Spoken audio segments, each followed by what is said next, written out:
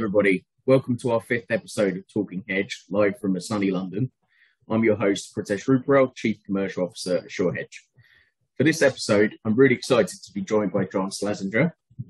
John, who as many of you know through the Newswires this week, has been recently appointed to the board of SureHedge. Earlier this week, John, I spoke to a mutual friend of mine, about your appointment, who had one thing to say to me. No matter how much you think you know about any subject, John knows more. So make sure you listen to what he has to say. We're all very excited to have you on board and to have your strategic input as we scale. Now, John's been working in fintech long before it was called fintech, or it was even cool. He's held a number of senior roles across firms that have had a huge impact on fintech, such as IBM, Capgemini, and many more. But most recently, over the last decade, John has been Chief Enterprise Architect at Temenos, the large banking software company, where he's overseen the transformation of the company's technology to scale and meet the demands of the world's largest banks and move from on-premise to cloud deployment. In this episode, we're going to discuss the important technology changes that have enabled the customer-facing fintech innovation that we're all excited about. In addition, we're going to debunk a few technology myths, as well as discuss practical lessons from John's 40 years of modernizing enterprise software. John, welcome. Thank you very much, Britt. Well, maybe we'll start off by just hearing from you a little bit about your background. That's okay. I started my working life at IBM, as you said. So I was there for 16 years. I kind of did a new role every 2 years. So until I joined Temenos, that stayed true all through my career. Okay. So I started off, working with Shell, helping them move their systems from the old Shell MEC systems to the Shell UK systems. Yeah. And then after various similar roles facing customers, I went over to France to help connect IBM mainframes to the Minitel systems. So the Minitel, a forgotten thing now, but in the 80s, it was like a kind of a dry run for the internet. Okay. But France had a terrible telecom system in the 70s, the worst in Europe. And so they completely modernized and they built the first all-digital telephone and data network in the world. But they had no users. No one used it. So they decided to give everybody a little terminal made by Sony for $200 in exchange for not taking the telephone directory. And that created an incredible surge of digital services in France in the mid-80s. My job was to help build the software that connected IBM mainframes to that Minitel network. So when the internet came around a decade later, I said, I've seen this before. And then after doing that for 2 years, and the piece of software we wrote was phenomenally successful in France, which by the end of the 80s was 95% of the world's market for X25, dominated X25. Which was the kind of open protocol before the internet came along. Then after that, I went and worked on CICS, Customer Information Control System, which was and still is the world's most successful ever software product, commercial software product. I think there were 400 of us working on KICS, and IBM's profit per employee was $1 million, and that was in the mid-90s. And then I never thought I'd leave IBM, but IBM had a meltdown in 93, so I left and went over to New York, where I'd always wanted to work, and having worked on application middleware, I then worked on data middleware. I became product manager for Edda SQL. We jointly invented ODBC with Microsoft. After my stint at Information Builders doing that, I kind of alternated between being sort of chief architect for a software company and being a consulting enterprise architect. So I did 2 years as the first global chief architect for Dun & Bradstreet, then did integration projects on Wall Street as an enterprise architect, then went to iWay Software again as chief architect, then came back to London as an enterprise architect at Capgemini and Atos, and then joined Temenos. In this role, I'm kind of doing both at the same time. I'm acting like an internal enterprise architecture consultant and also as chief architect. Amazing.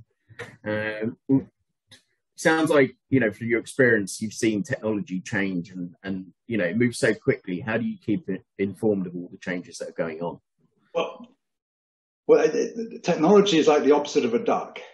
So when you say the duck looks like it's serenely going along the water, and underneath there's stuff furiously churning. Technology is the opposite. There's stuff at the top furiously churning, but underneath things are pretty much the same all the time. And I see that, as you said, after 4 decades, you see the same things coming around every 10 years. And as my boss at Temenos once said, IT is a fashion industry. You get all these fashion terms. Fashion terms that are in at the moment are microservices, APIs, etc.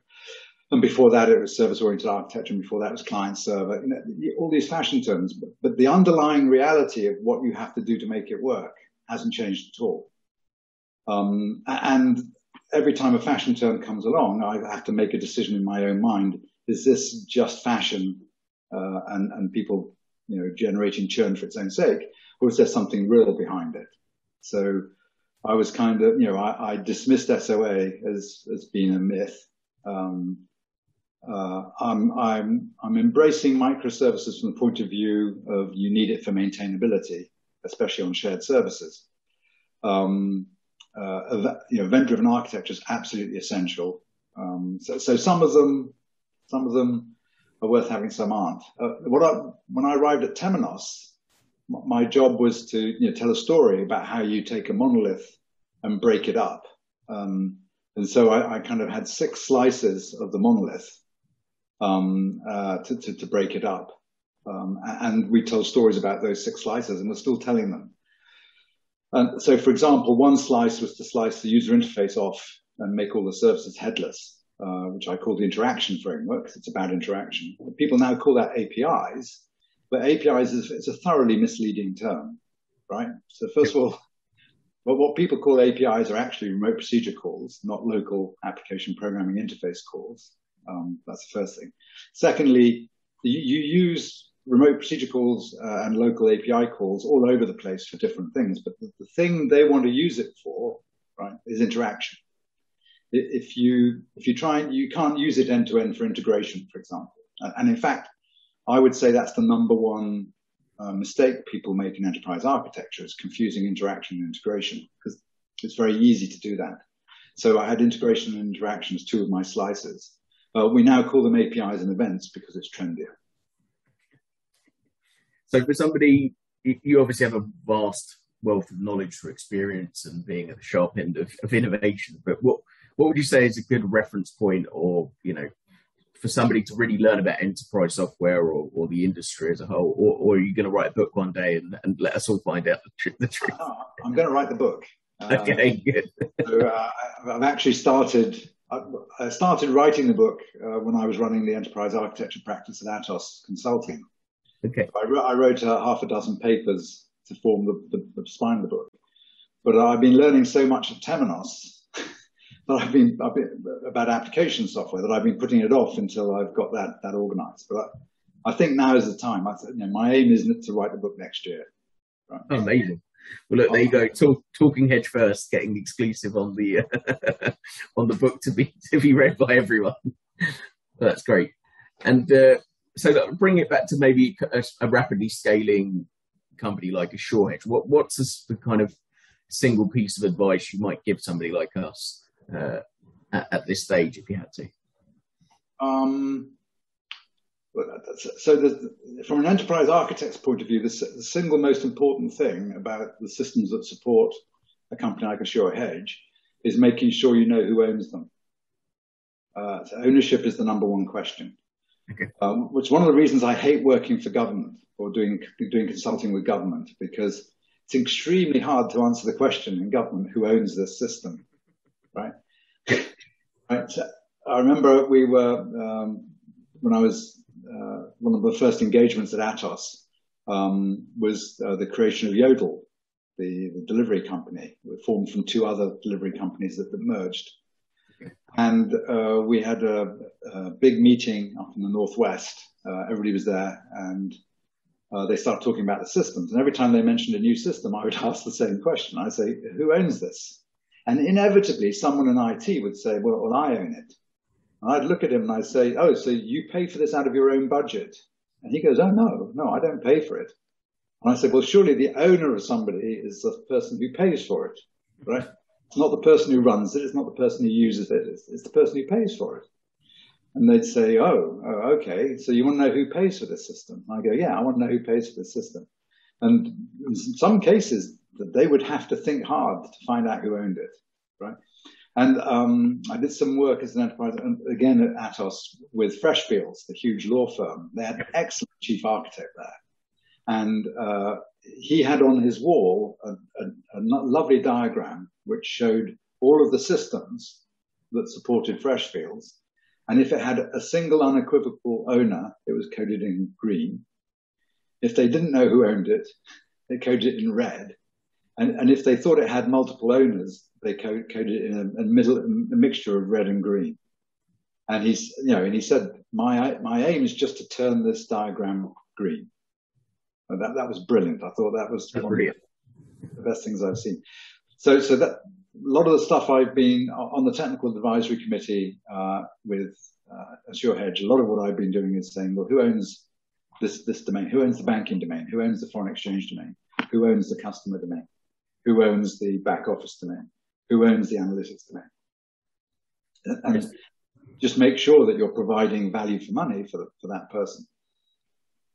It's a very good way of breaking down the kind of business ownership of that project. I think we often get too deep in the weeds of it all to kind of look at it like that. Yeah, well, if what we're providing isn't giving good value for money, you have to find it from somewhere else. Yeah. Right? When we had a call last week, John, you gave a very simple breakdown of a business between brand, risk, and compliance, which I thought was brilliant, that I hadn't heard before. Maybe you could just give that overview for our listeners. Yeah, well, I mean, I have very few original ideas, but I'm very good at picking up ideas from other people and applying them, maybe in areas they wouldn't have thought of. But just before the dot-com crash, during the dot-com boom, a lot of companies with no expectation of profit were getting huge valuations on Wall Street. And JP Morgan, and it was JP Morgan, it was before they merged with Chase, wanted to know, what they could do to get similar valuations for their shareholders. And they had a think tank called Lab Morgan, which was an absolutely wonderful place, Lab Morgan. And they said that what you needed to do was to turn the company into separate IPO-able units. And they reckon there are about 50 IPO-able business units in JP Morgan. And that raised the question, well, okay, if these 50 units could all be sold, what represents JP Morgan, right? What is the central bit? And the brilliant insight they had was that it's brand, risk, and compliance, which marries neatly into the front, middle, back view of commerce and record keeping. And there's a thing called resources, events, and agents, which is the accountant's view of record keeping as opposed to bookkeeping, which I think is another brilliant insight. And it lines up with that as well, because they say the events have three kinds, and they line up with brand, risk, and compliance. So brand is basically the front office. It's how you relate to your customers. And you can have brand across all of your business units, right? And that belongs to the entity as a whole. And then your risk lines up with your middle office. In fact, I once met the guy who claimed he invented middle office, and he said it's about management of real-time risk. And that's where you have your relationship to your stakeholders. So the people who invest in the company and the employees. And then compliance is the back office. And that represents your relationship to the communities in which the company operates. So that brand, risk, and compliance, I've used that ever since as a way of explaining what's going on in the organization, trying to tease out the relationships, and it works brilliantly. Now, in the end, JP Morgan didn't IPO 50 business units. Instead, they merged with Chase.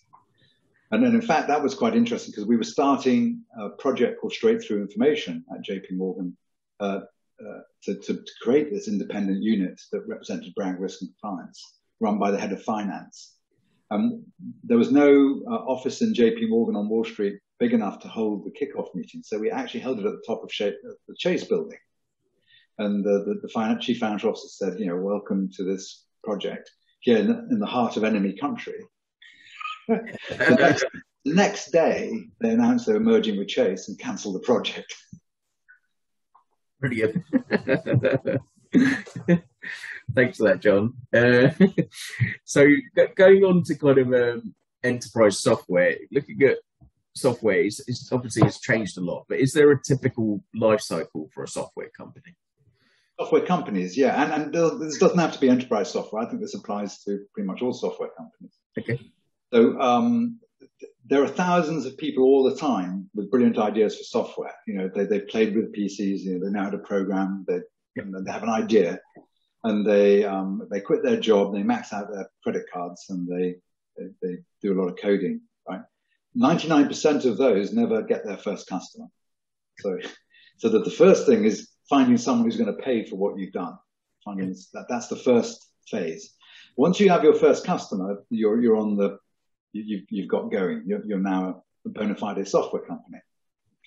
The problem is that it's such an effort to get that first customer, especially in enterprise software, that you, for the second customer, you do the same thing you did for the first customer, which is just do whatever they want to make sure that they buy the product.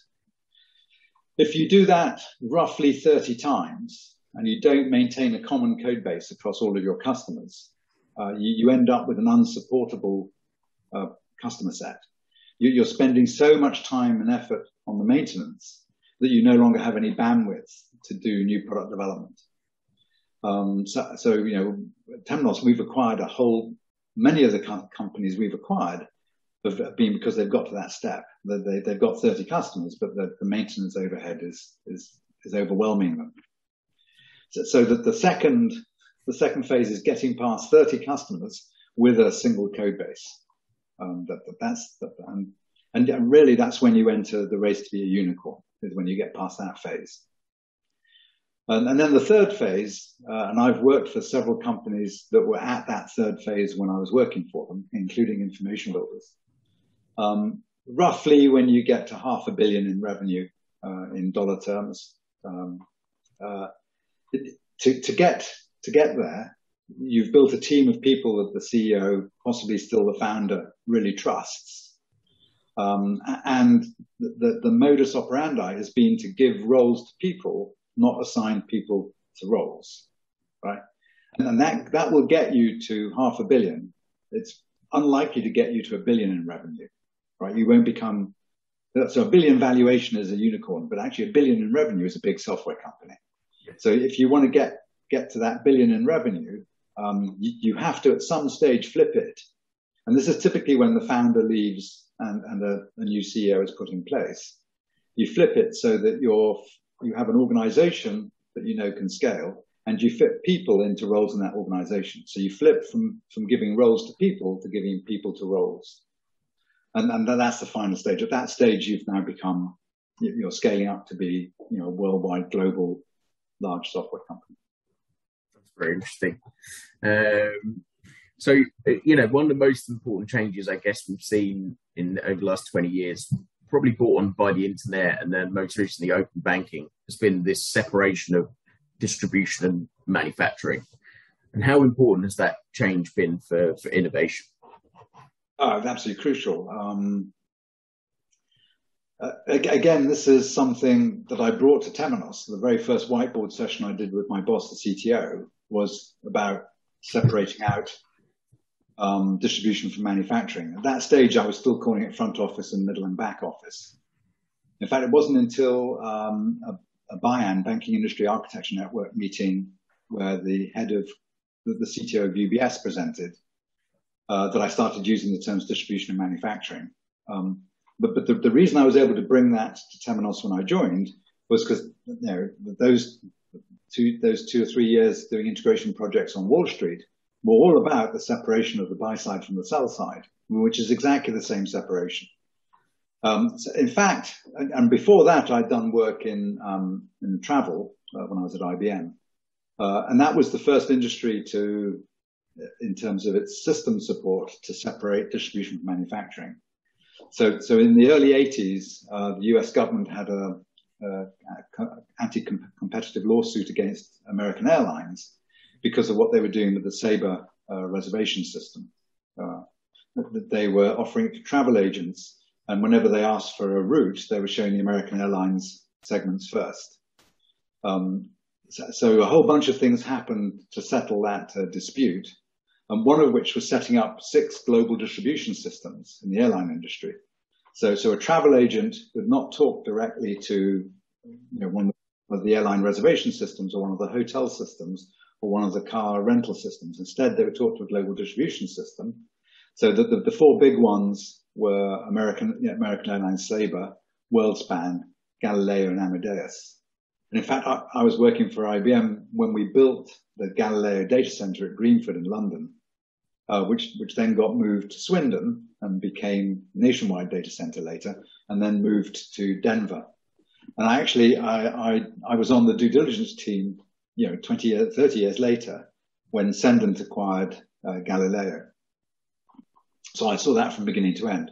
But the global distribution systems now provide all the information to the travel agents and disintermediate the travel agent from the actual reservation systems. So they actually called it a global distribution system, which is exactly what it's doing.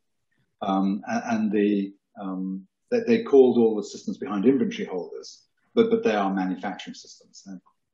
The problem, of course, with the airline industry is, as well as having the airline reservation system, they also have to fly airplanes. But banks work exactly the same way, except for they don't have to fly the airplanes. What comes out of the manufacturing is the product. And that's what I say about Temenos. We're in this unique relationship with our customers because we write the product that manufactures and distributes their product. So all industries started to follow that separation of distribution from manufacturing, starting with travel. So, I don't get my phone service from a company that runs a phone network. I don't get my gas electricity from companies that generate gas electricity. All the industries and in financial services, capital markets separated the sell side from the buy side. So the buy side is distribution, the sell side is manufacturing. Banking and insurance are the last 2 industries that are still monolithic. The only way you can get to the bank account is through its channels. So I started talking about this separation when I joined in 2011. And in fact, I started talking about it a decade before that with CIBC. We did the architecture for capital markets. And then I was talking with their chief architect in 2001. And I said, don't you think the same thing's going to happen to banking? And we drew up what it would look like. And I was reusing those diagrams. Well, I'm still reusing those diagrams now. 2001. So open banking is like a chisel neatly placed between the front office and the middle and back office, separating distribution from manufacturing. So the regulators put the chisel there. What we don't know is how hard it's going to hit the chisel. Is it going to hit it with a 10-kilogram sledgehammer, or is it going to hit it with a feather? It's looking more like a feather than a 10-kilogram sledgehammer, to be fair. But it's prompted, PSD2 has prompted open banking regulatory initiatives all over the world. So there are over 60 jurisdictions doing it now, and they are separated. That will cause open banking to occur. But I have to say that the banks are not embracing it. Yeah. They're tolerating it. Right? Yeah. We used to have, when I was at IBM, we used to say for everything we had to do when developing CICS, is this a best of breed or a least hit change? Right? And I think that the banks are treating open banking as a least hit change. It's a good way of thinking about it. You briefly touched on APIs earlier, and people get very excited about APIs, and APIs being the root of all ecosystem models. But would you argue the role of API is overblown? Is that what I caught earlier from you? And if so, why is that? Well, you have to position the APIs correctly in the architecture. So the APIs, which are really remote procedure calls, are the way you separate the user interfaces from the services behind them. And that's an absolutely crucial role and is necessary. It's much more difficult than people think it is. Right? And here's why.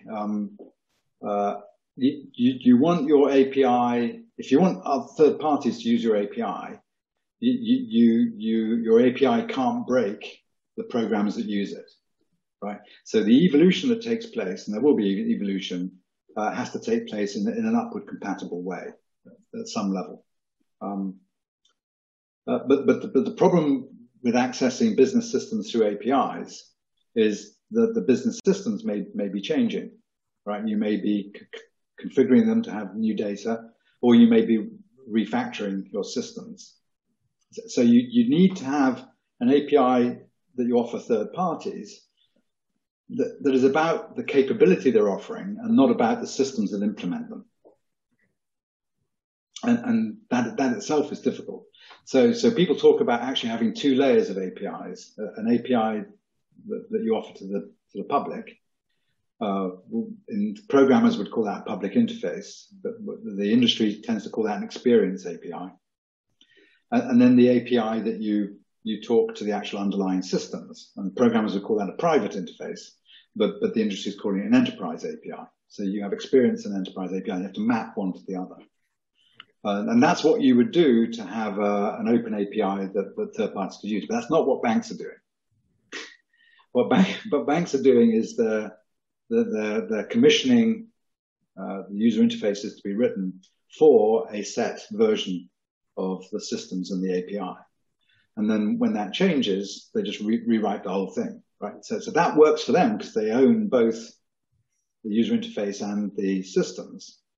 But that certainly wouldn't work if they were offering it to third parties. And that's one of the reasons why open banking is kind of looking least hit, not best of breed, right? But what's interesting is people are calling their APIs REST, which stands for Representative State Transfer, which was the architectural concept underneath HTTP 1.1, built by Roy Fielding. Probably one of the most successful protocols ever deployed. You know, maybe up there with TCP/IP, maybe even more successful than TCP/IP. So Roy Fielding wrote a thesis about it and published some papers on representational state transfer. And people call their HTTP APIs REST, but they aren't. They're straight RPCs, remote procedure calls. But if people were to do a proper REST API, that would have all those characteristics that you want. It would be about the resources, not about the underlying systems. It would allow you to write a user agent that exploits the resources that are defined at the time you write it. And if new resources are added, it would allow you to tolerate them until you write a new version of the user interface that then exploits them again. So you'd have exploit, tolerate, progression, right? But for one reason or another, no one's doing that, right? So open APIs are in banking are suffering. Yeah. The other thing, of course, is that people are seeing PSD2 as being about APIs, but it isn't. PSD2 is a business-to-business relationship between distributors and manufacturers. So if you look at all the other industries that separate distribution from manufacturing, none of them use APIs, right? They all use messaging protocols. So the airline industry has a messaging protocol between the global distribution systems and the inventory holders.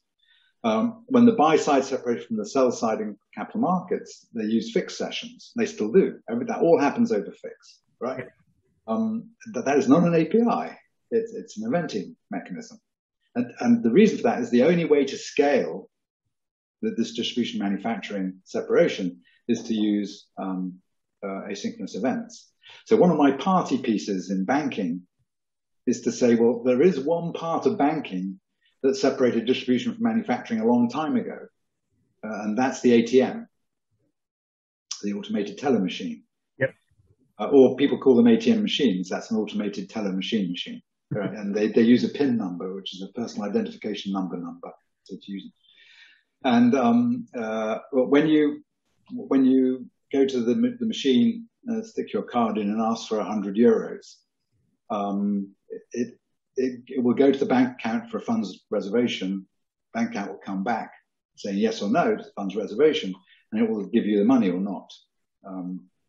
But actually, that is not synchronous. That's asynchronous. It's two one-way messages. It's a funds authorization request that gets sent, and a separate funds authorization response that comes back.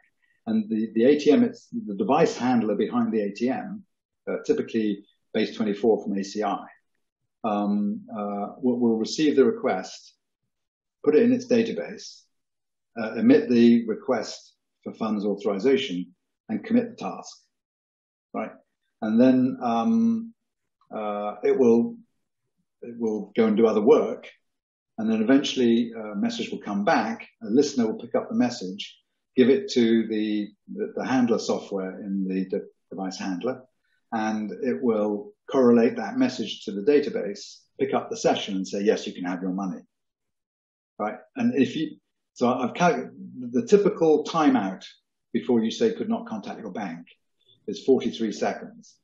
So I've calculated that if you didn't do it with two asynchronous messages, you'd need about 300 times as many CPUs if the banks were going slow, right? So it makes it 300 times cheaper to do two one-way messages than to do a synchronous call. So when you go from one system to another, it's always going to be cheaper and better to use one-way messages than to do synchronous calls. But because people fixate on the user interface and its interaction with the front office systems, they forget about this. And in fact, it was always a rule of thumb when I was at IBM doing business system planning, that for one transaction entered by a person pressing a button into an information system, that you'd do 5 more transactions behind the scenes, right? So if you concentrate just on the user interface and its transactions, you're only talking about 1/6 of what the enterprise does. And one of the reasons that was hidden is because a lot of it takes place in bulk processing.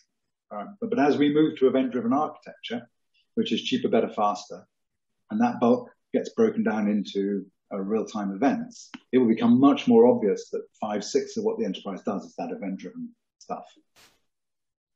Do you think people think APIs are about integration when in reality they're about experience? Yes, I do. Yeah. And one of the reasons for that is that a lot of the people who start doing integration architecture started as programmers. And it's just a universal rule for me that every programmer thinks integration is a remote procedure call, right? So I actually had a good experience at Bank of Ireland. I took them through, we were doing enterprise architecture for Bank of Ireland in 2007, my first big engagement at Capgemini. And I took them through this. I took through this whole argument. It's my 5th golden rule of integration. For one system to get any other system to do something, you have to have 3 transactions, right? So I've taken them through this. And I said, for example, the ATMs. And they said, no, the ATMs are synchronous. And I said, no, they're not. And we got out the base 24 manuals, and it's 2 one-way messages. So that was 2007. 2012, when I was at Temenos, so I got a call from one of those architects who said, John, I owe you a pint. I said, why? He said, because ACI came to talk to me about their new systems, and they didn't know that base 24 does 2 one-way messages. So it's knowledge you have if you've done it. Yeah. But if you haven't, you think it works another way, right? So this really, for me, it's the fundamental problem of enterprise architecture, is to separate interaction from integration. Okay. We've got 5 minutes left, John, so I'm just going to run through a couple of questions that we've had. I think I've only got halfway through the questions I wanted to ask you. It just shows how much there is to get out of you. I've had a question from somebody who's in a high growth business and working on reporting and creating a suite of dashboards to allow them to make better decisions in real time. So do you have any golden rules for people trying to create systems that allow them to make better decisions? Yes. So the industry calls it CQRS, Command Query Responsibility Separation. Again, the airline industry, when I did that project for Cendant to acquire Galileo, the airline industry was adapting to travel agents being replaced by booking engines, booking like Skyscanner and Travelocity. When a professional worker does the job, you can pretty much say it'll be 5 reads for every write, 5 looks for every book, as they say in the airline industry.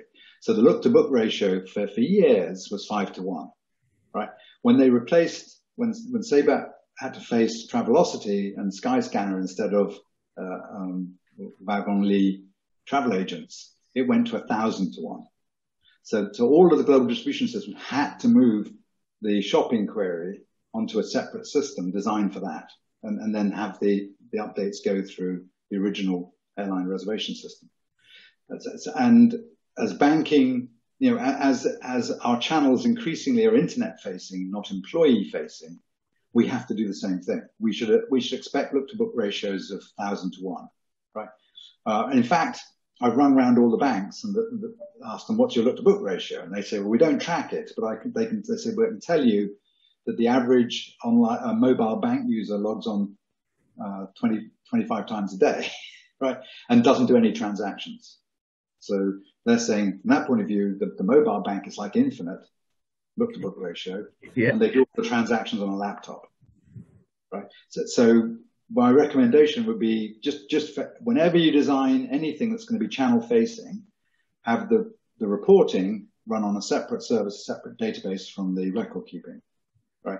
And in fact, we've known, in the 80s, we thought you could have a single database to do both, but we now know you can't, right? And it's because the physical model is different. The record keeping database to scale should have no indexes. The reporting database to scale should be fully indexed. Right? And they have different logical models. The logical model of the record keeping is, I need to keep just enough information to have the precondition of the next transaction. And I don't want to keep any more information than that. Any more than that makes the system cost more. Then the reporting system is the exact opposite. It's a historical view of everything that's happened. Right? So different logical models, different physical models.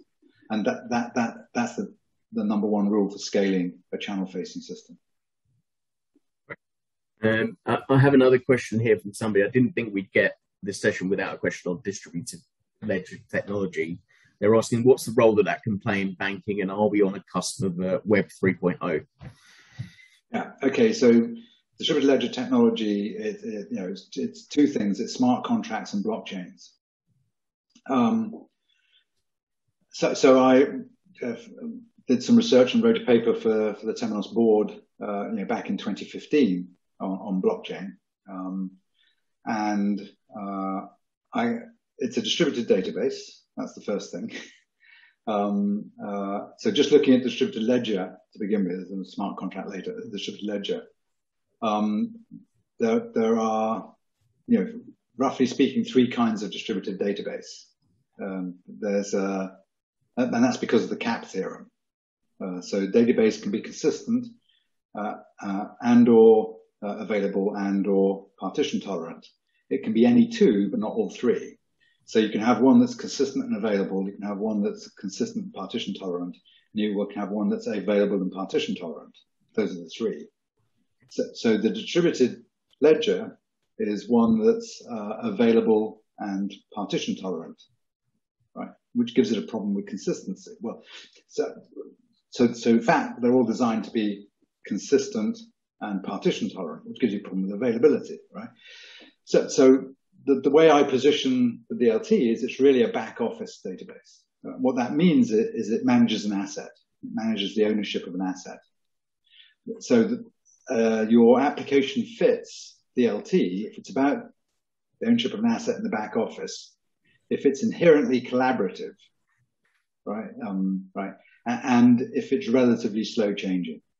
So the reason for that is it's a back office database, so it's about change of ownership, about managing ownership of assets.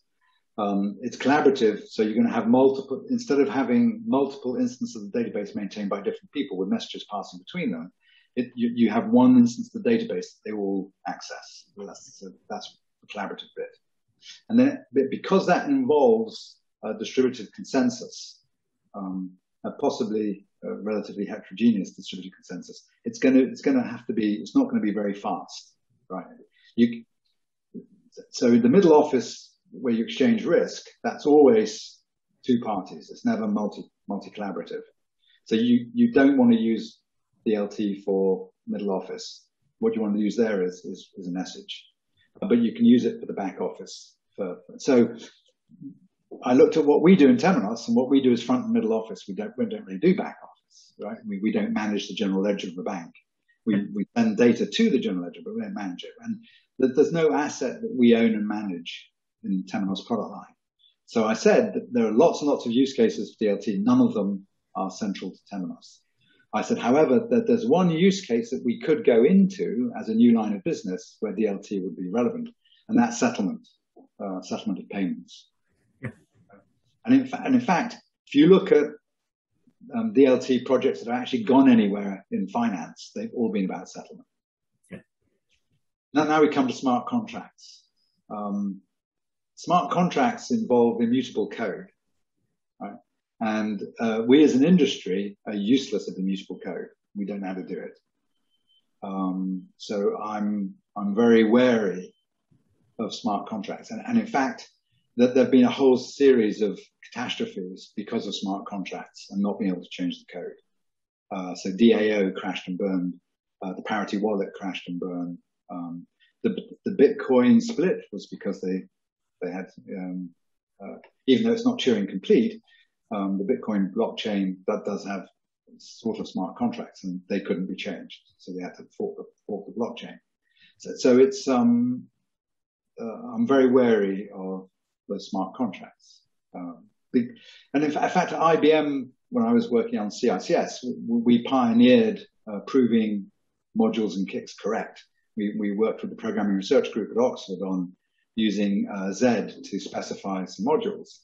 And the modules took 5 times longer to design, but were 5 times more reliable in production. But they still had bugs. You cannot produce 100% bug-free code. John, I'm conscious of time, so I'd like to thank you firstly for joining us on the podcast today. It's very insightful for me to hear your overview and experience and background, and I look forward to working closely with you over the next few years. It's an important stage of the company. I'd like to thank the listeners for joining, and thank you very much for your time. Yeah, thanks very much, Prit. I'm looking forward to it too. Welcome. Have a good day. Bye-bye. Bye.